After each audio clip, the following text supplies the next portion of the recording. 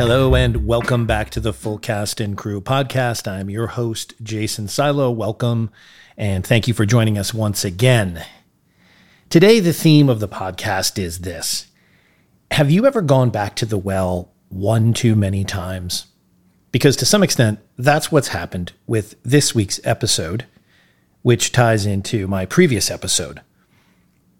You'll remember that Rick Brown recently joined me, and we went deep into the excellent David Cronenberg, Stephen King adaptation of The Dead Zone. And a lot of you listeners have let me know how much you enjoyed that episode and how much you've been enjoying revisiting the film itself. So first off, I want to thank you for that feedback, because speaking about feedback, you're probably like me. I don't listen to a lot of podcasts, but the ones that I do, it's not like I reach out and let the hosts know what I'm thinking all the time about the episodes. I just listen and I enjoy it. And that's the extent of it. I'm not looking for a greater involvement in the life of the podcast than that. Certain things I'll reply to, like I really enjoy the Bob Lefsetz podcast, which I've recommended on the pod a couple of other times. If you're in the entertainment industry, he's a very interesting and notable thinker about all kinds of things. And sometimes I will email reply to one of his newsletters, but only because he invites that. Or, he's talking about Netflix shows, which he has a similar, very fine-tooth comb when it comes to what he will watch on streaming. So sometimes I feel simpatico with that and I want to share something, but, I never hear back. But when I get a direct message or an email to fullcastandcrewpod@gmail.com, it's so great. It's like, I can always see the number of downloads on a new episode. So I know already that we have what passes for a nice little community of very regular listeners all around the world. And one of the things I want to do going forward is I want to pick some of the countries where I have a couple listeners or a few downloads, and I want to do movies specific to that country to reward those folks for listening in far-flung places like New Zealand or Japan or wherever it may be.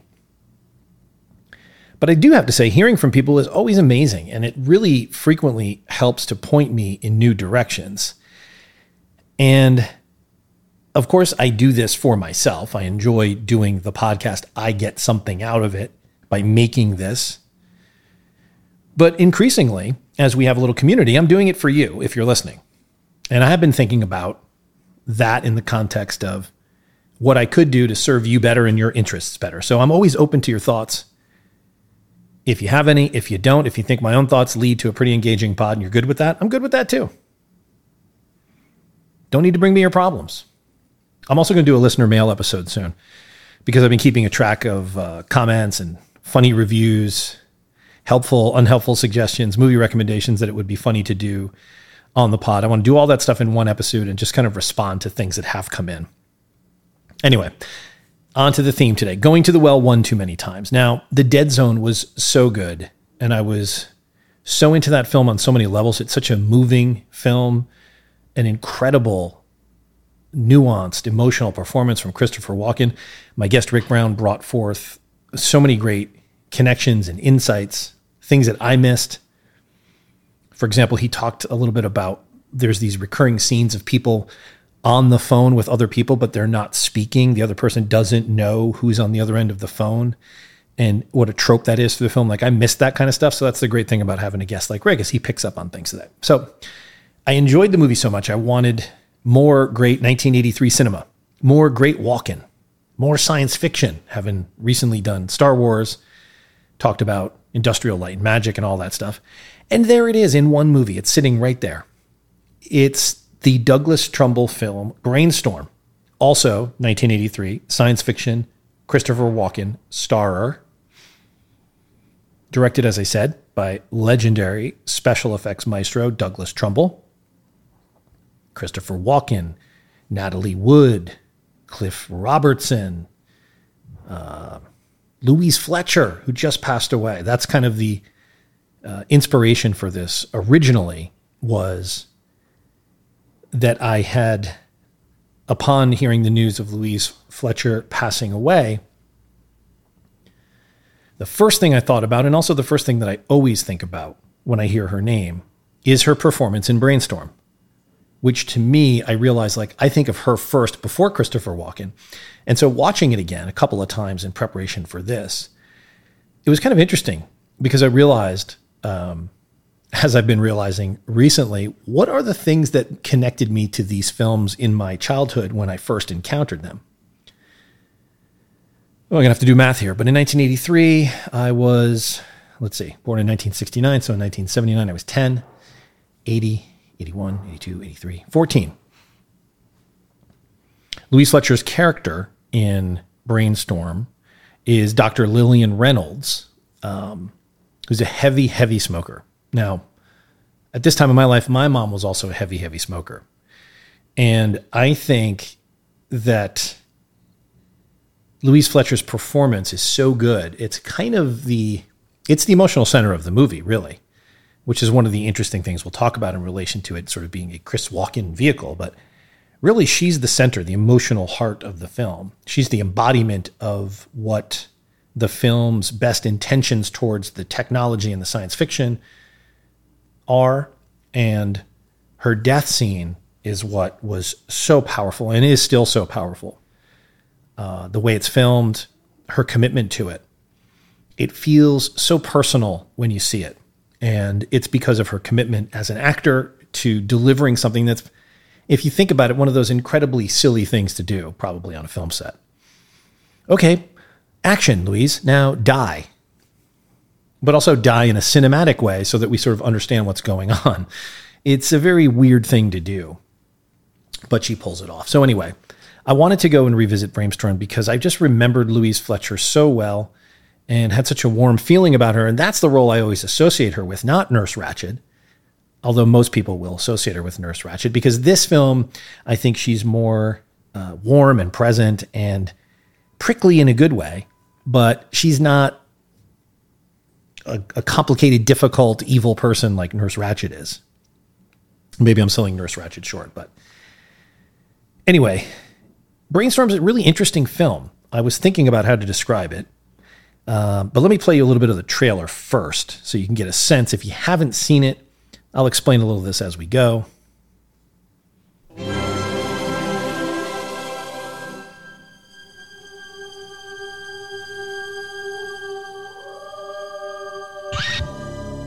Suppose it were possible to transfer from one mind to another the experience of another person. Hey, there it is. Any person, any experience. I'm telling you, it works. The test, sound, taste? Everything, Smell? everything, 100%. In fact, better. Did you have a breakthrough or not? Yes. I'd like a demonstration. Knock my socks off.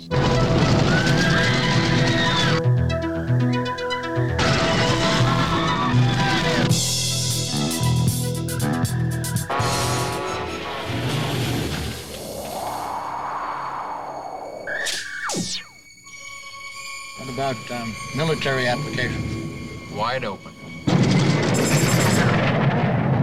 Missile guidance, that kind of thing? They're going to be able to plug right into the old noodle. I made that for you. What is it? It's me.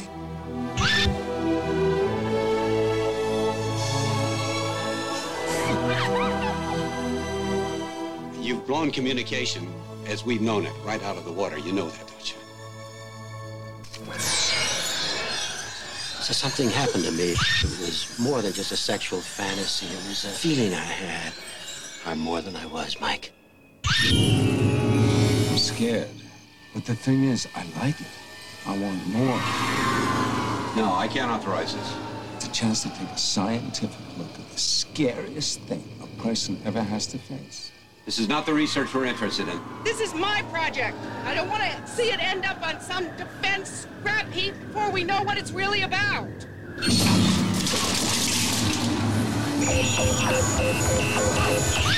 I want these personal experiments stopped.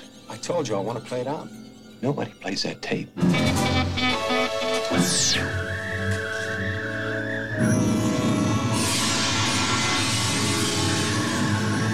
Arrest him. They're onto us.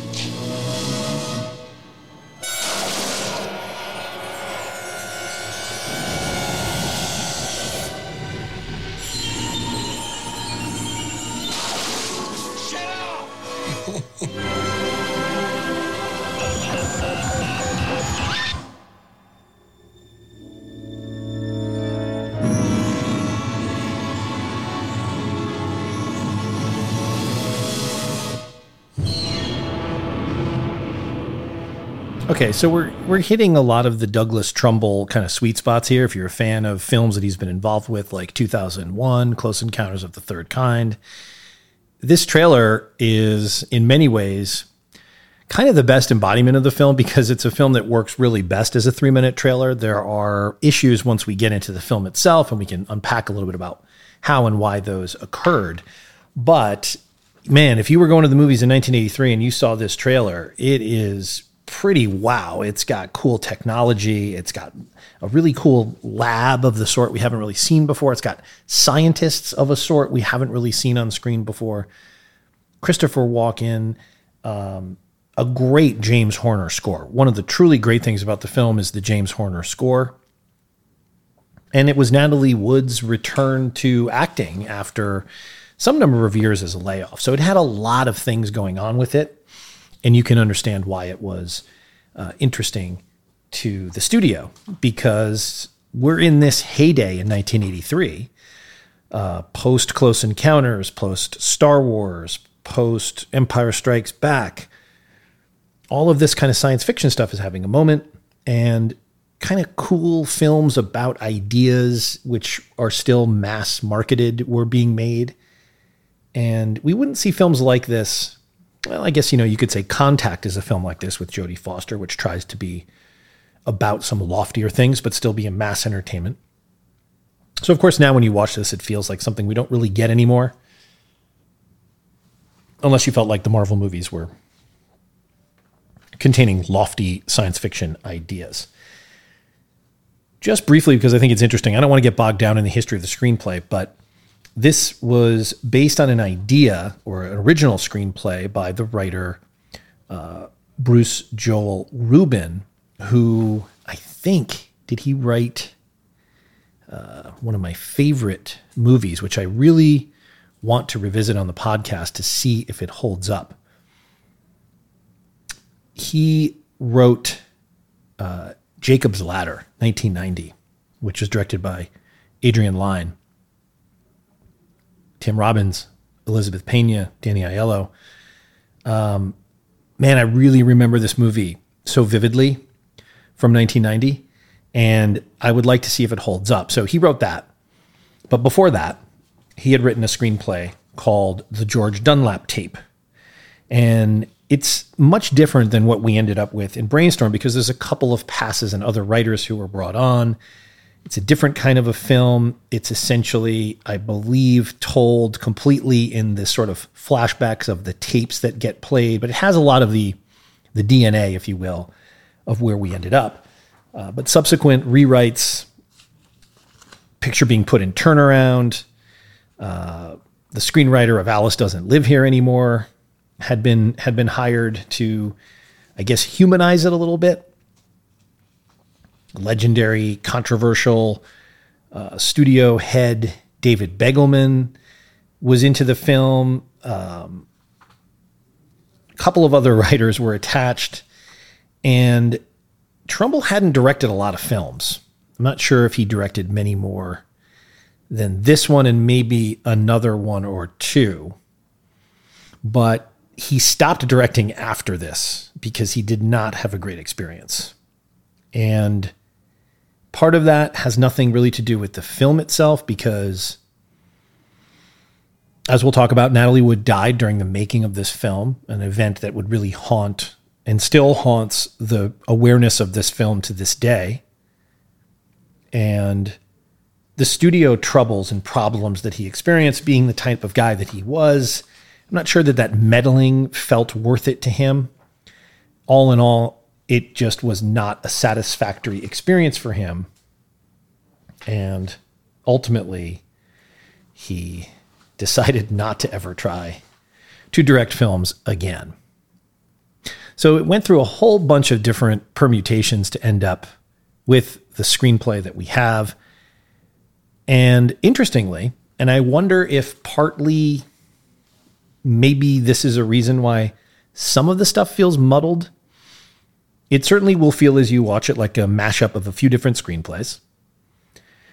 it to me feels like the work of a director who's pretty good at some very specific things, maybe not so good at some other things, although there's also evidence of moving human moments. And that would be kind of the hit, I would say, you'd put on Douglas Trumbull is, well, he's a special effects guy. He's at home in the world of technology. But when it comes to real human thoughts and feelings, he doesn't quite have the same sensitive approach to that. Although there are some scenes, which we'll talk about, that I think are very sensitively handled.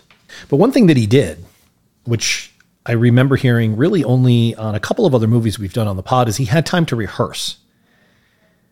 I think he had 2 weeks to talk with each of the principal actors and have them contribute. Now, you know, we love actors on the pod, but at the same time, we're aware that there are certain guardrails, let's say, that you may want to put in place when dealing with anyone. If you are a director who's in charge of a project, if you give anyone free rein to do the things they think they should do with their character or with the screenplay or with the cinematography, that's not really doing your job. You have to be in service to your vision of the film.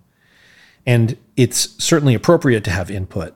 But I wonder if the input here either didn't make it to the screen because of studio cuts, or maybe complicated or muddled some of the straightforward ways that we would learn about the characters. Because, you know, Chris Walken, such an amazing actor, can do so much with so little if he has to. But somehow here, he doesn't really come together as a fully fleshed out character. Natalie Wood doesn't really come together as a fully fleshed out character. I would say Louise Fletcher does, but that's because she's given conflict of a sort that Walken really isn't. You know, her conflict comes in the co-opting of the idea that they create in the lab, her and Walken and the fellow scientists that are working on this incredible discovery that they make. And of course, Cliff Robertson is representing the government's attempt to use this for nefarious means. And so you have an investment in her clearly clear-eyed scientific method and her awareness that this has to be fought against. And interestingly, Walken is put in the secondary position, which I think is cool about this movie. Like, he's deferential to her, and she's clearly the one in charge, both sort of spiritually within the lab and politically within the lab environment. And she snaps and talks down to Walken all the time and tells him to don't be stupid and don't talk. And then he has a scene where he kind of tells her, stop talking down to me. Like, I'm so tired of you belittling me in front of these people. So on the one hand, it's kind of cool that Walken is put in this ensemble, which is really kind of what it feels like. Although that's where the movie maybe mishmashes a bit, because maybe we're swinging around a little bit too much and it's not enough of one person's story ultimately. But I think the person whose story it is the most is Louise Fletcher playing Dr. Lillian Reynolds. It's her life and death and her afterlife that really forms really the through line of the film. And along the way, we have so many different other types of filmmaking that we'll talk about in a bit. Now, I mentioned one of the cool things is the portrayal of scientists. And I mentioned that because Trumbull noted this in an article. Now, one of the joys of this was I found a Cinefantastique magazine, which is a movie magazine. I don't know if it's still around, but in the 80s, you know, it had kind of a heyday. It's amazing to get an entire edition of this magazine, which you can get online. They have them all posted online. You can leaf through them like a real magazine digitally. And it's such a different time to look at a magazine from 83 and 84, which not only has cool, you know, books and movie stuff for sale, but like an entire magazine that comes out, I guess, bi-monthly. And in this issue, here are the articles. It's a special issue about the films of David Cronenberg, partly. So we covered The Dead Zone, which we did on the pod, and they talk about Videodrome, 2 really in-depth articles about the making of and the challenges and interviews with all the principal people involved in the film. And then there's 4 other main articles. One is a profile of Stephen King, who's, of course, at the time had like 4 movies coming out. There's a long profile of Philip Kaufman making The Right Stuff, great film. There's a long profile of the making of Brainstorm. And there's an article about Space Ace. What is Space Ace? I don't know. It's from the folks who brought you Dragon's Lair. It's the latest sensation in the dynamic new field of interactive video games. Okay, there you go. And it has articles and reviews of Cujo, Koyaanisqatsi, The Evil Dead, Nightmares, Dead Zone. I mean, it's cool. It just has such stuff. Anyway, in this article about the Dead Zone, one of the things Douglas Trumbull wanted to do was he talked to a lot of professionals in science, and he said, quote, "They were all afraid we were going to screw up and make the scientist one of the stock frizzy-haired, bespectable wrecks and weirdos who don't have any humanity. One of the things we wanted to show in the movie was that scientific, technical people are human beings with feelings and lives of their own, isolated though they may be." Now, this is like this esoteric point, but I think when you watch the film, this is one of the things the film really accomplishes well through use of details like the recumbent bicycle that Chris Walken's character rides, his home, which was a real house in the Research Triangle area of, I believe, North Carolina, where it was filmed, which is sort of a really cool house that looks like it has solar panels and it's got an innovative design on the inside. And it shows these people as kind of the quirky, funny, sardonic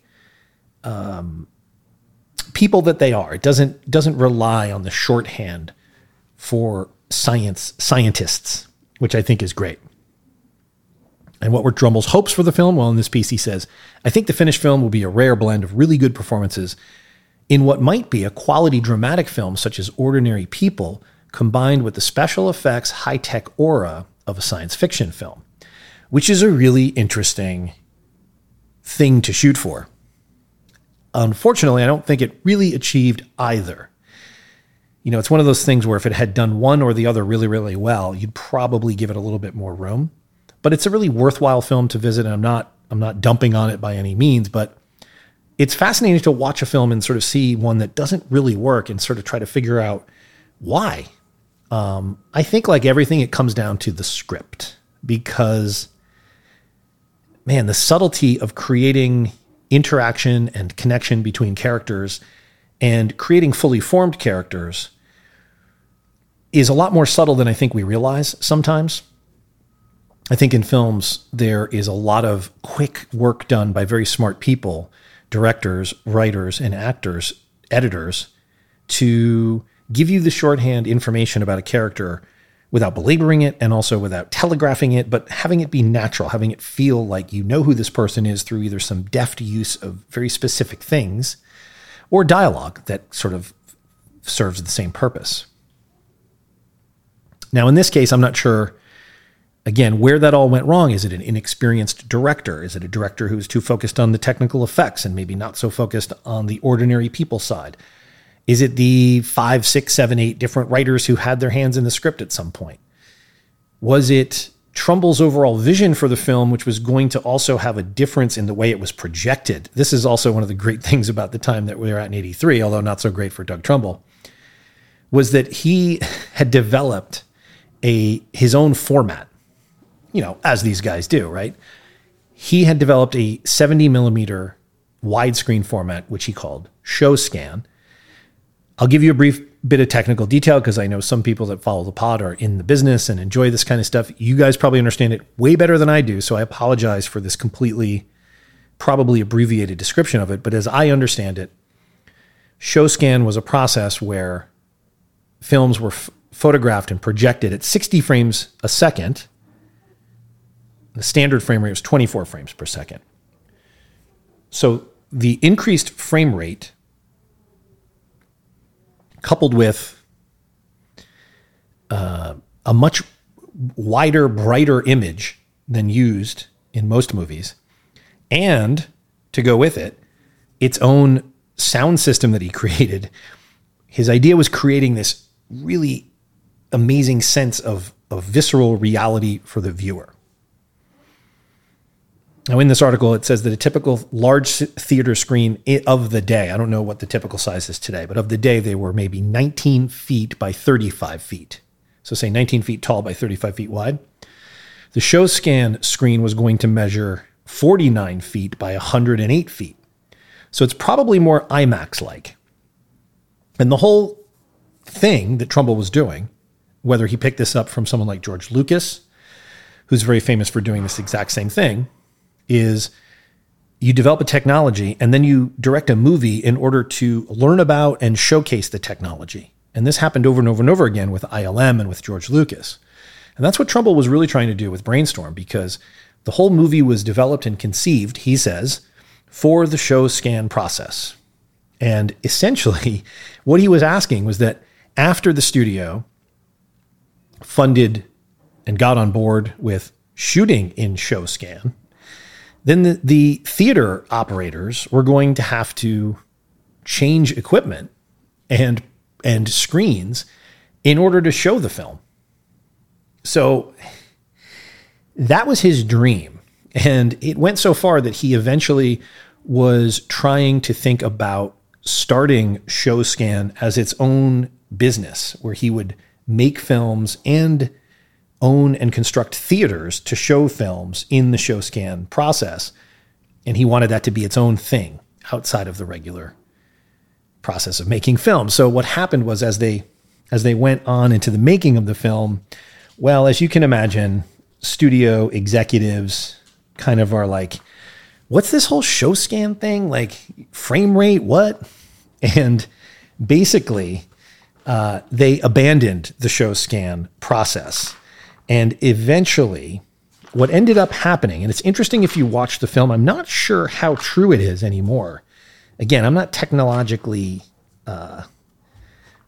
proficient enough. I'm looking at my notes here because I looked it up to write it down for you so that I could at least describe it accurately. But basically what happens in the film is that there are moments where people are wearing the device that's developed by Louise Fletcher and Christopher Walken, which allows you to experience exactly what another person experienced. Plugs right into your cortex. You are there. You are seeing. It's beyond virtual reality. It is that person's experience, and your body is physically undergoing the exact thing that their body was undergoing, which becomes a plot point in the movie, which many teenage boys will remember. We'll talk about that in a second. So what happened was,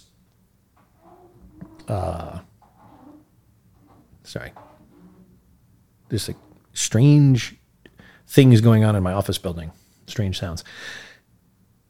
Again, not to be too technical, but a typical aspect ratio from the 50s, when the movies were competing with TV, which has a different aspect ratio than if you're going to the movies, is that some films were made in the 1.66 aspect ratio. A film like Rear Window, for example, the first 3 Bond films, Hammer Studio horror films, Shane, White Christmas. These are all shot in the 1.66 aspect ratio. So what happened, I think, in the abandonment of the ShowScan process here was that you have these wide-angle lenses, what almost looks like kind of a fish angle lens, which is when we're in the brainstorm moments of recorded experiences.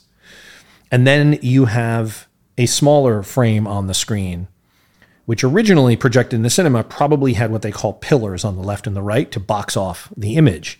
And this was meant to indicate when you were in quote unquote reality and then when you were in the brainstorm type sequences. Now, I'm not sure if the film has been processed and treated so that it's a little more seamless, like did they stretch the image in the regular portions to sort of more match the widescreen image of the brainstorm sequences? I don't really know, but it is noticeable that something kind of occurred.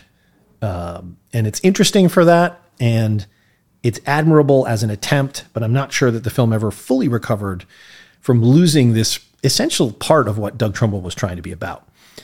The other thing that's really cool about watching the film, in addition to the 1983-ness of it all, is the location. It was shot on location in North Carolina. And here's what he said about that. He said, well, we were originally thinking of shooting in Boston, but what I really wanted was a location in the country with lots of trees, but still where there was a lot of high-powered research going on. I was told that Research Triangle Park in North Carolina was where it's at. And man, it's amazing. The first thing I immediately thought of, seeing some of the incredible architecture here, was Severance, which similarly uses some of these 60s or 70s buildings built for large technology companies in places like upstate New York, in the case of Severance, or here in the Research Triangle Park in North Carolina, where much of the locations were centered around the borough's Wellcome Company research facility and executive headquarters. And it's an incredible building. It looks like you could not make a location like this without digital effects today. It's this, I'll read to you the description. It's a futuristic assemblage of hexagons built somewhat like an A-frame vertically, but roughly in the shape of an S when seen from above. All the walls slope at 22.5 degrees. Even the flagpole in front of the building leans at 22.5 degrees.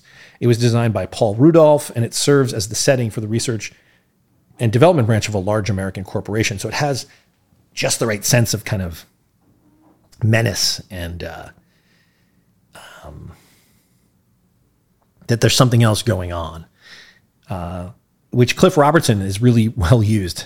I think I mentioned a couple episodes ago, I can't remember when it was, but somebody had unkind things to say about Cliff Robertson in something, and something that he was miscast in. I can't remember what it was, but here he's used really, really well. All of his oiliness, his clothes. I posted a thing on Instagram about his Porsche designed sunglasses.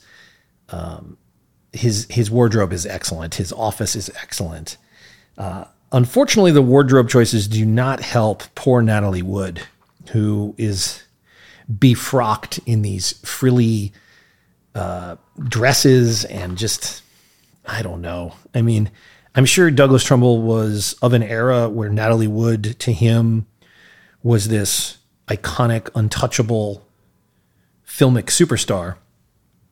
And it feels like, she's handled a bit with kid gloves in the film. And while she undeniably has presence, I think she also feels a little amateurish in places. I guess the more charitable way to say it would be maybe out of practice, because that's what was going on in her life at the time. She's saddled with this industrial designer role within the company that all of the main characters work at. And she and Christopher Walken are married in the film, but they are separated, and they're having a contentious, acrimonious split. They're selling their house. Their kid is fucked up because of the divorce. I guess Chris Walken's character is supposed to have been so obsessed with his work that he ignored his family, although that doesn't really play out. We're sort of arriving at the film after that's all happened, which is maybe one of the flaws here in the construct, although we do see it in flashbacks, or we see it through her memory, I should say. But I don't think she was originally supposed to be in the movie, or maybe no one of her stature, let's say, was going to be in this role. So I think once it was her, they had to give her something more to do. So they made her kind of an industrial designer, quote unquote. And it's just a bit silly, the scenes where she's sort of tinkering with the headset and shrinking it down. It feels a bit forced. She doesn't really embody that type of character per se. And although she does evoke an emotionalism in her scenes with Walken, and that she does have an undeniable screen presence, I'm not sure if it's just too hard to separate what we know happened during the making of this film, which we'll talk about. And she's only 43, but she looks a bit older. I think some of the stories about what happened to her involve maybe there was some drinking going on. She does have a bit of that look. Certain actors who've been very forthcoming about struggles with alcohol, you can see it on their face in certain movies. Think of Melanie Griffith in Working Girl. She's been very forthcoming about saying, yeah, I was pretty loaded during the making of that film. And it shows on her face, which is very puffy and kind of not slept in, let's say. There's a little bit of that I kind of felt with Natalie Wood. but maybe I'm projecting on there, but I feel like you can look at her in this and think, wow, 43 is pretty young, but she looks a bit older. So that central relationship between the two of them never really gels, doesn't really come together in a way where you care much, except in this great scene where they've had an unsuccessful moment where Chris Walken put the headset on her in the lab and recorded her, and then he put it on, and then he was experiencing her vision of him, and he gets mad because she was mad, and they have a fight, and he realizes, I guess, in this scene that she sees him as this person that he doesn't feel that he really is, but he also is caused to wake up to who he really is, and then he wants to show her who he is in relation to her really at the core. And so there's this great scene where he goes back to their house, which they've been packing up and moving out of. Great use of James Horner's score here, by the way. And he plays her I made that for you. a tape. It's a gift. What is it? It's me.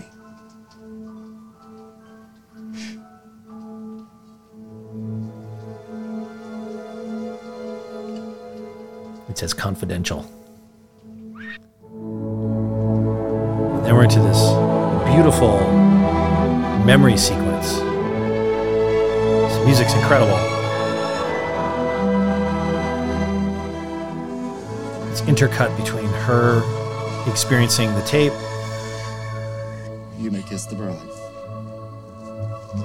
and these widescreen images of happy times.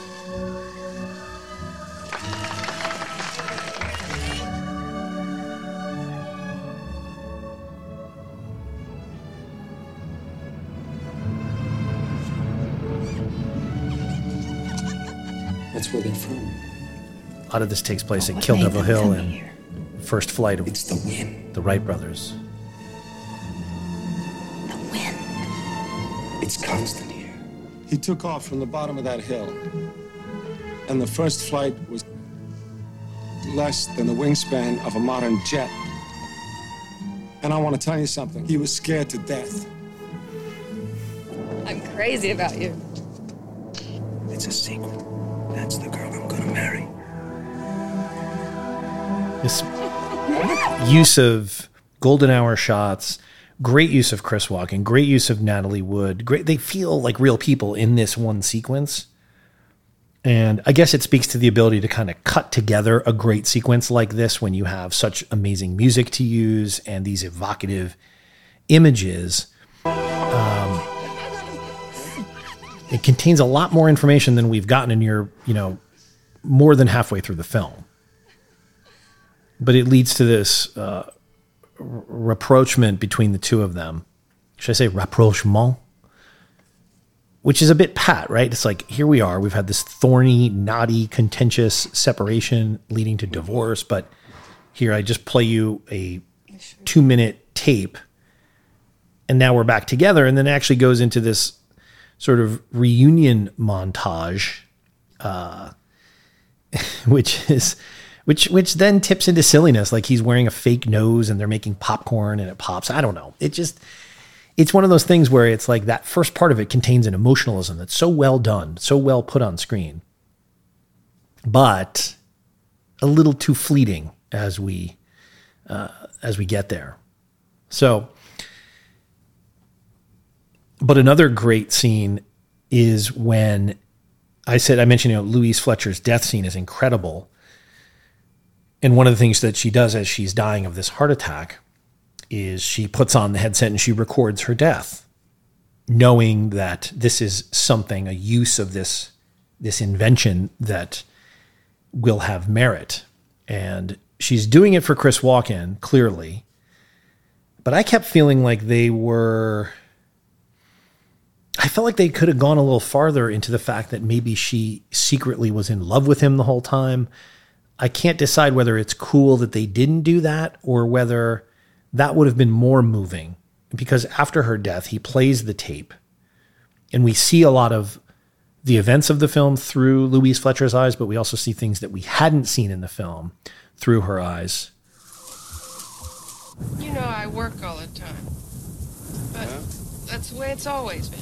So in this scene, she's on top of this incredible church with a character we've never seen before, and there's no context given. And then you have to read sort of the making of to realize that this was a character who was like, I believe, a chaplain he's a chaplain in real life, but he was playing someone that she had been involved with, and they were having this conversation same way that Chris Walken and Natalie Wood were having a conversation about their relationship and what went wrong, but they cut out a lot of that stuff. And so it's just left as this kind of non sequitur conversation, which works because it's so beautifully shot, and Louise Fletcher is, again, getting to do really important background stuff here. Do you not wonder sometimes if there isn't something more than that? More than work? Not to me. Lillian, I have never broken my word to you, but I am sorry it is dead. You don't keep your promises. I have never broken my word to you, Lillian. I've never broken my word. I keep my word. So close. Well, I guess I want to believe there is more. Mike. Triad is dead. I never could. It is dead.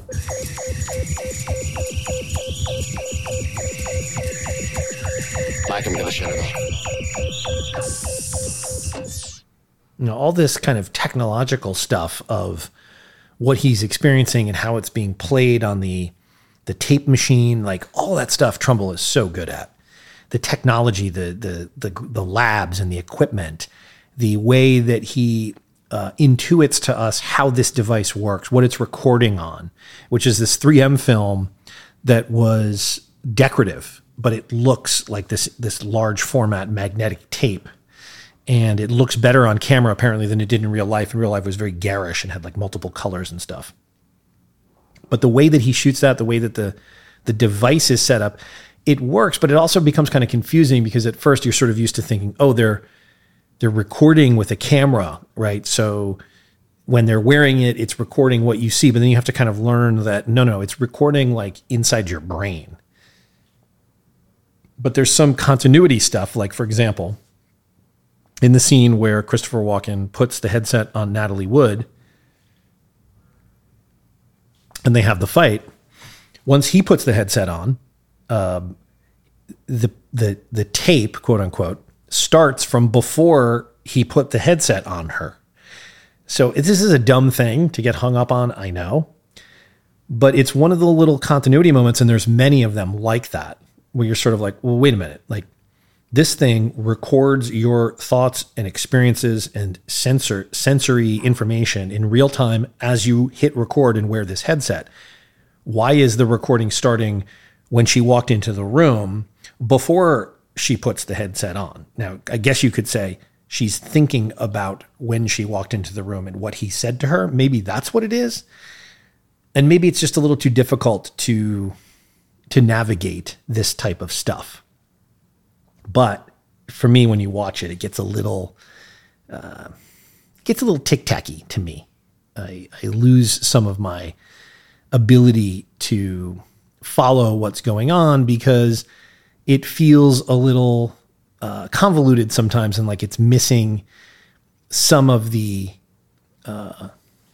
information that it's trying to impart scientifically.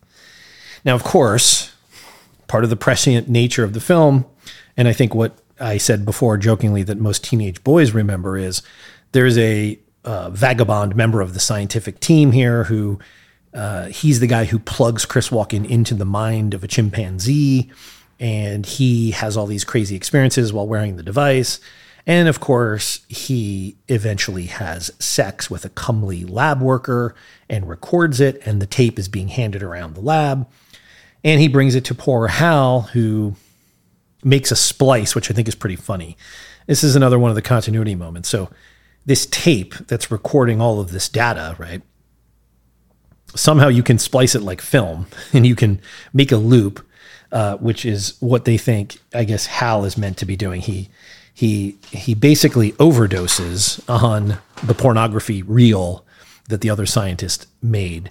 And Chris Walken and Natalie would have to run over to his house where his wife has found him in the basement, sort of like spasmodically twitching in in what we're led to believe is a all-encompassing, never-ending orgasm, which then gets into the sort of this weird part of the film where he's changed for the better through this experience. And it feels very weird. You're kind of like, why is he now plugged into the secret of the universe when he was basically watching a live action porn tape? Well, it turns out that's one of the issues of the screenplay here.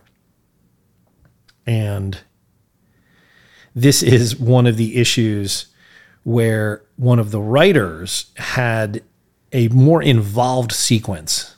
And he says, quote, Hal overdosed on several tapes. He didn't just play the sex tape in my draft. What that meant was that he had grown and evolved as a person. He suddenly had the insight to see that the human being he once was based on limitations he had imposed on himself. So while his first impulse was to satisfy an adolescent need, what he came away with was far more profound. What is evolution after all, but the coming to higher levels of consciousness and learning how to deal with them. But of course, now the only thing that remains from that idea, which is a really interesting idea, is that the guy basically made a loop of a porn tape and orgasmed himself to near death, but then emerges as this deep, wise person who quits his job and finds meaning and purpose in his life and playing golf and being with his wife. And it's one of the kind of Frankenstein script moments that I think is unfortunate. There were other examples of this. There's a scene where Natalie Wood's character is teaching Walken how to play the piano through a tape. And all that remains now is just a few scenes of him experiencing what it feels like to play the piano. And Trumbull says, a lot of these things got really shortened and it just took too much time to kind of set these things up, but it left an unfortunate imprint on the film. And as we get to let's say there's 4 parts. It feels to me like there's kind of 4 parts to the film. In a weird way, the film kind of starts. It sort of works, but not really.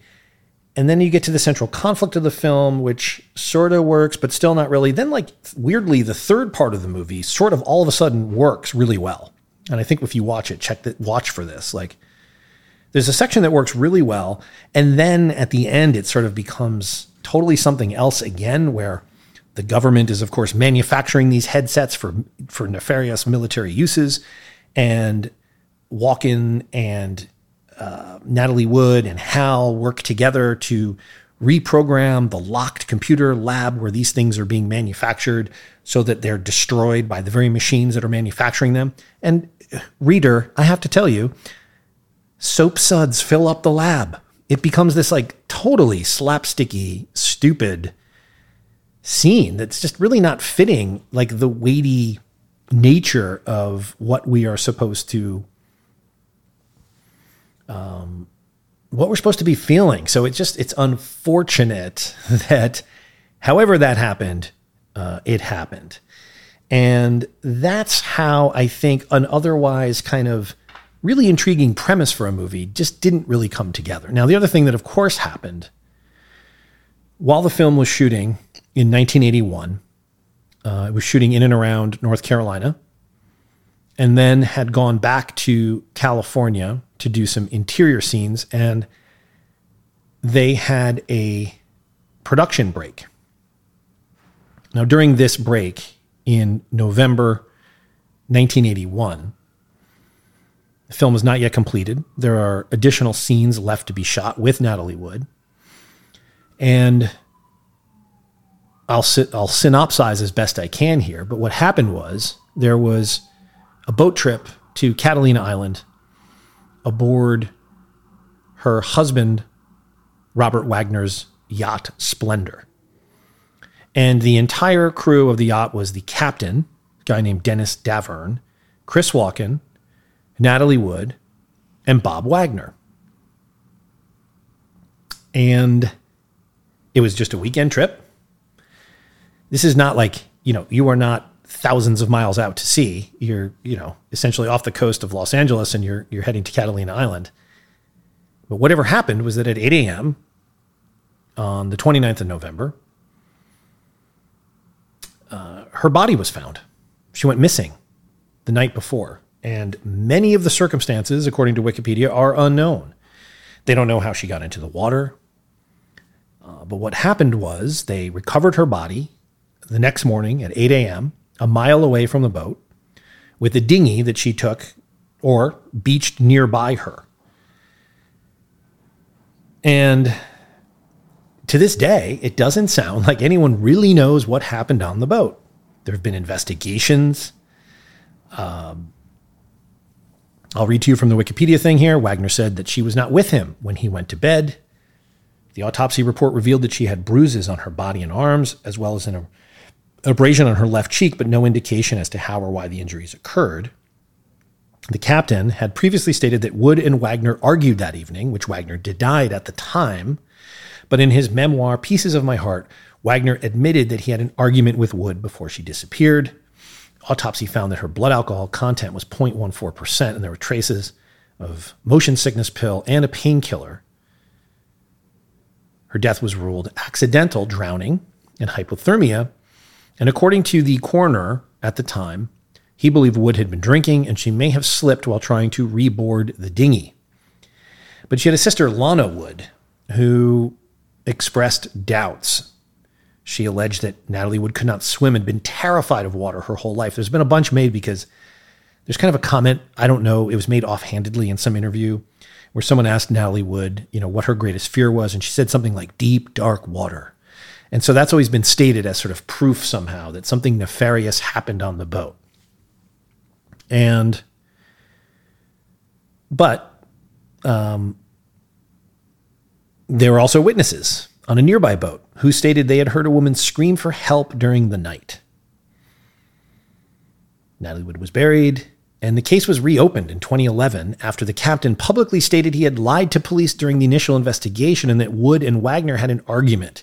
He alleged that Wood had been flirting with Walken, that Wagner was jealous and enraged, and that Wagner had prevented the captain from turning on the searchlights and notifying authorities after her disappearance. He alleged that Wagner was responsible for her death. Walken hired a lawyer, cooperated with the investigation, and was not considered a suspect. In 2012, they changed the cause of her death to drowning and other undetermined factors.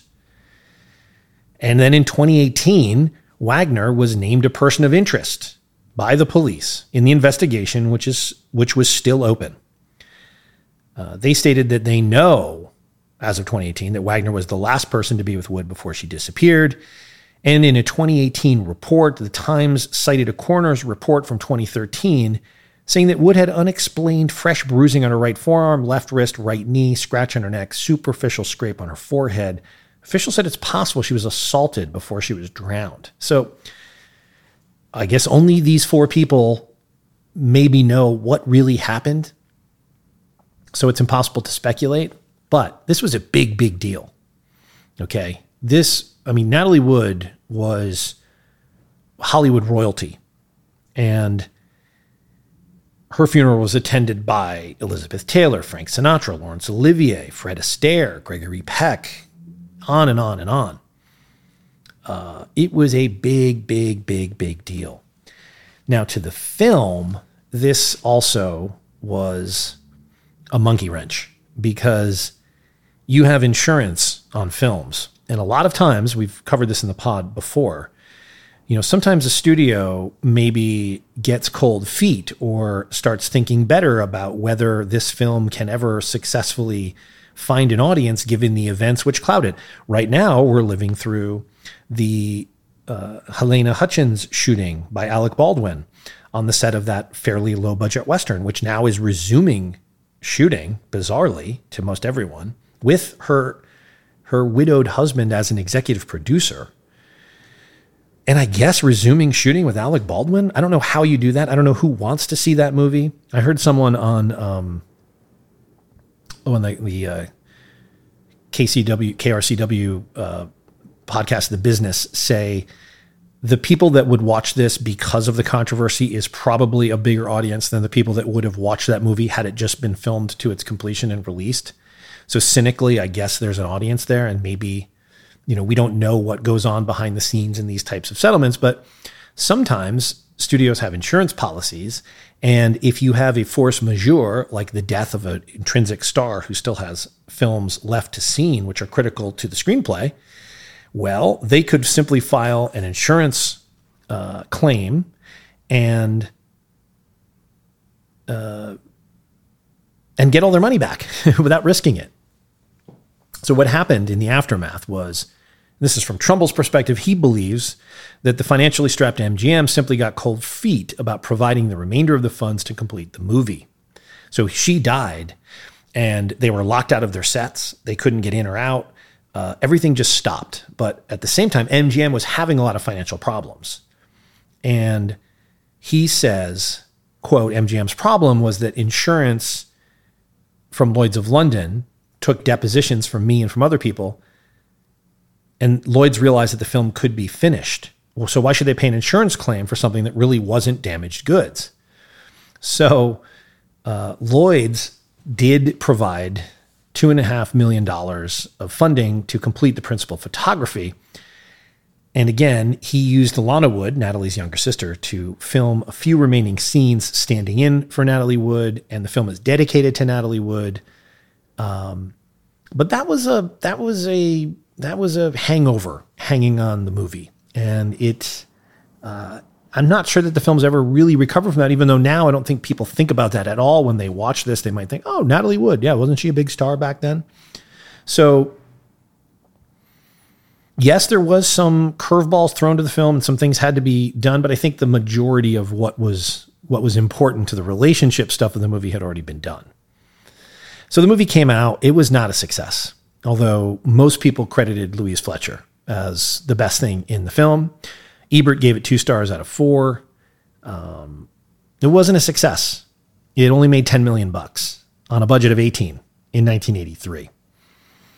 And poor Douglas Trumbull, after going through all of the joy that he's going to get to make his ShowScan debut, to the disappointment of, we're not going to do it in ShowScan, but you can make the movie, to, okay, we're making the movie, to my star just died in a mysterious, quote unquote, accidental death that's casting a pall over the rest of my film, to the studio making changes and basically wanting to abandon the finishing of the film for financial reasons. He said, quote, I have no interest in doing another Hollywood feature film. Absolutely none. The movie business is so totally screwed up that I just don't have the energy to invest 3 or 4 years in a feature film. Movie making is like waging war. It destroys your personal life too. The people who can survive the process of making films have largely given up their personal lives in order to do that, just because it's such a battle to make a movie. And in doing that, they've isolated themselves from the very audience that they're trying to reach. Wow. That's kind of quietly a blockbuster quote there that pretty much sums it up, I would say. So he didn't direct a film again, which is too bad. I think that Trumbull had a lot of qualities as a director that could have perhaps matured had he done a couple more films like this. But it doesn't really come together here, and it's still a worthwhile film. I think you should still check it out, especially if you enjoyed our Dead Zone episode. It's still got something. It's got a certain je ne sais quoi that's hard to describe. I wouldn't say it's a beautiful mess, because it's not really a mess. It's just kind of aimless, I guess, but it still has a lot of pleasures as a 1983 revisit.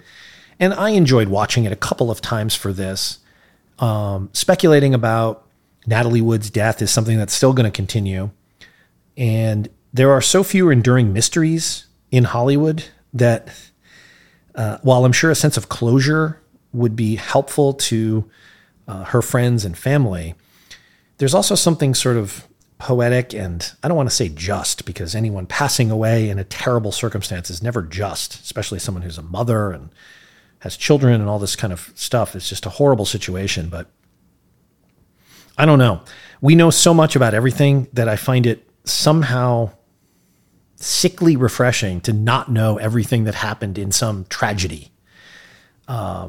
Maybe some things are best left unexplored. I don't know, but that's a part of the subtext to watching the film. Anyway, check it out. And if you enjoy it, do let me know. Again, if you're new to the podcast, check out episode 125. It's just for you. It gives you a little bit of the history of the podcast. It points you in various directions to types of episodes that you might or might not be interested in.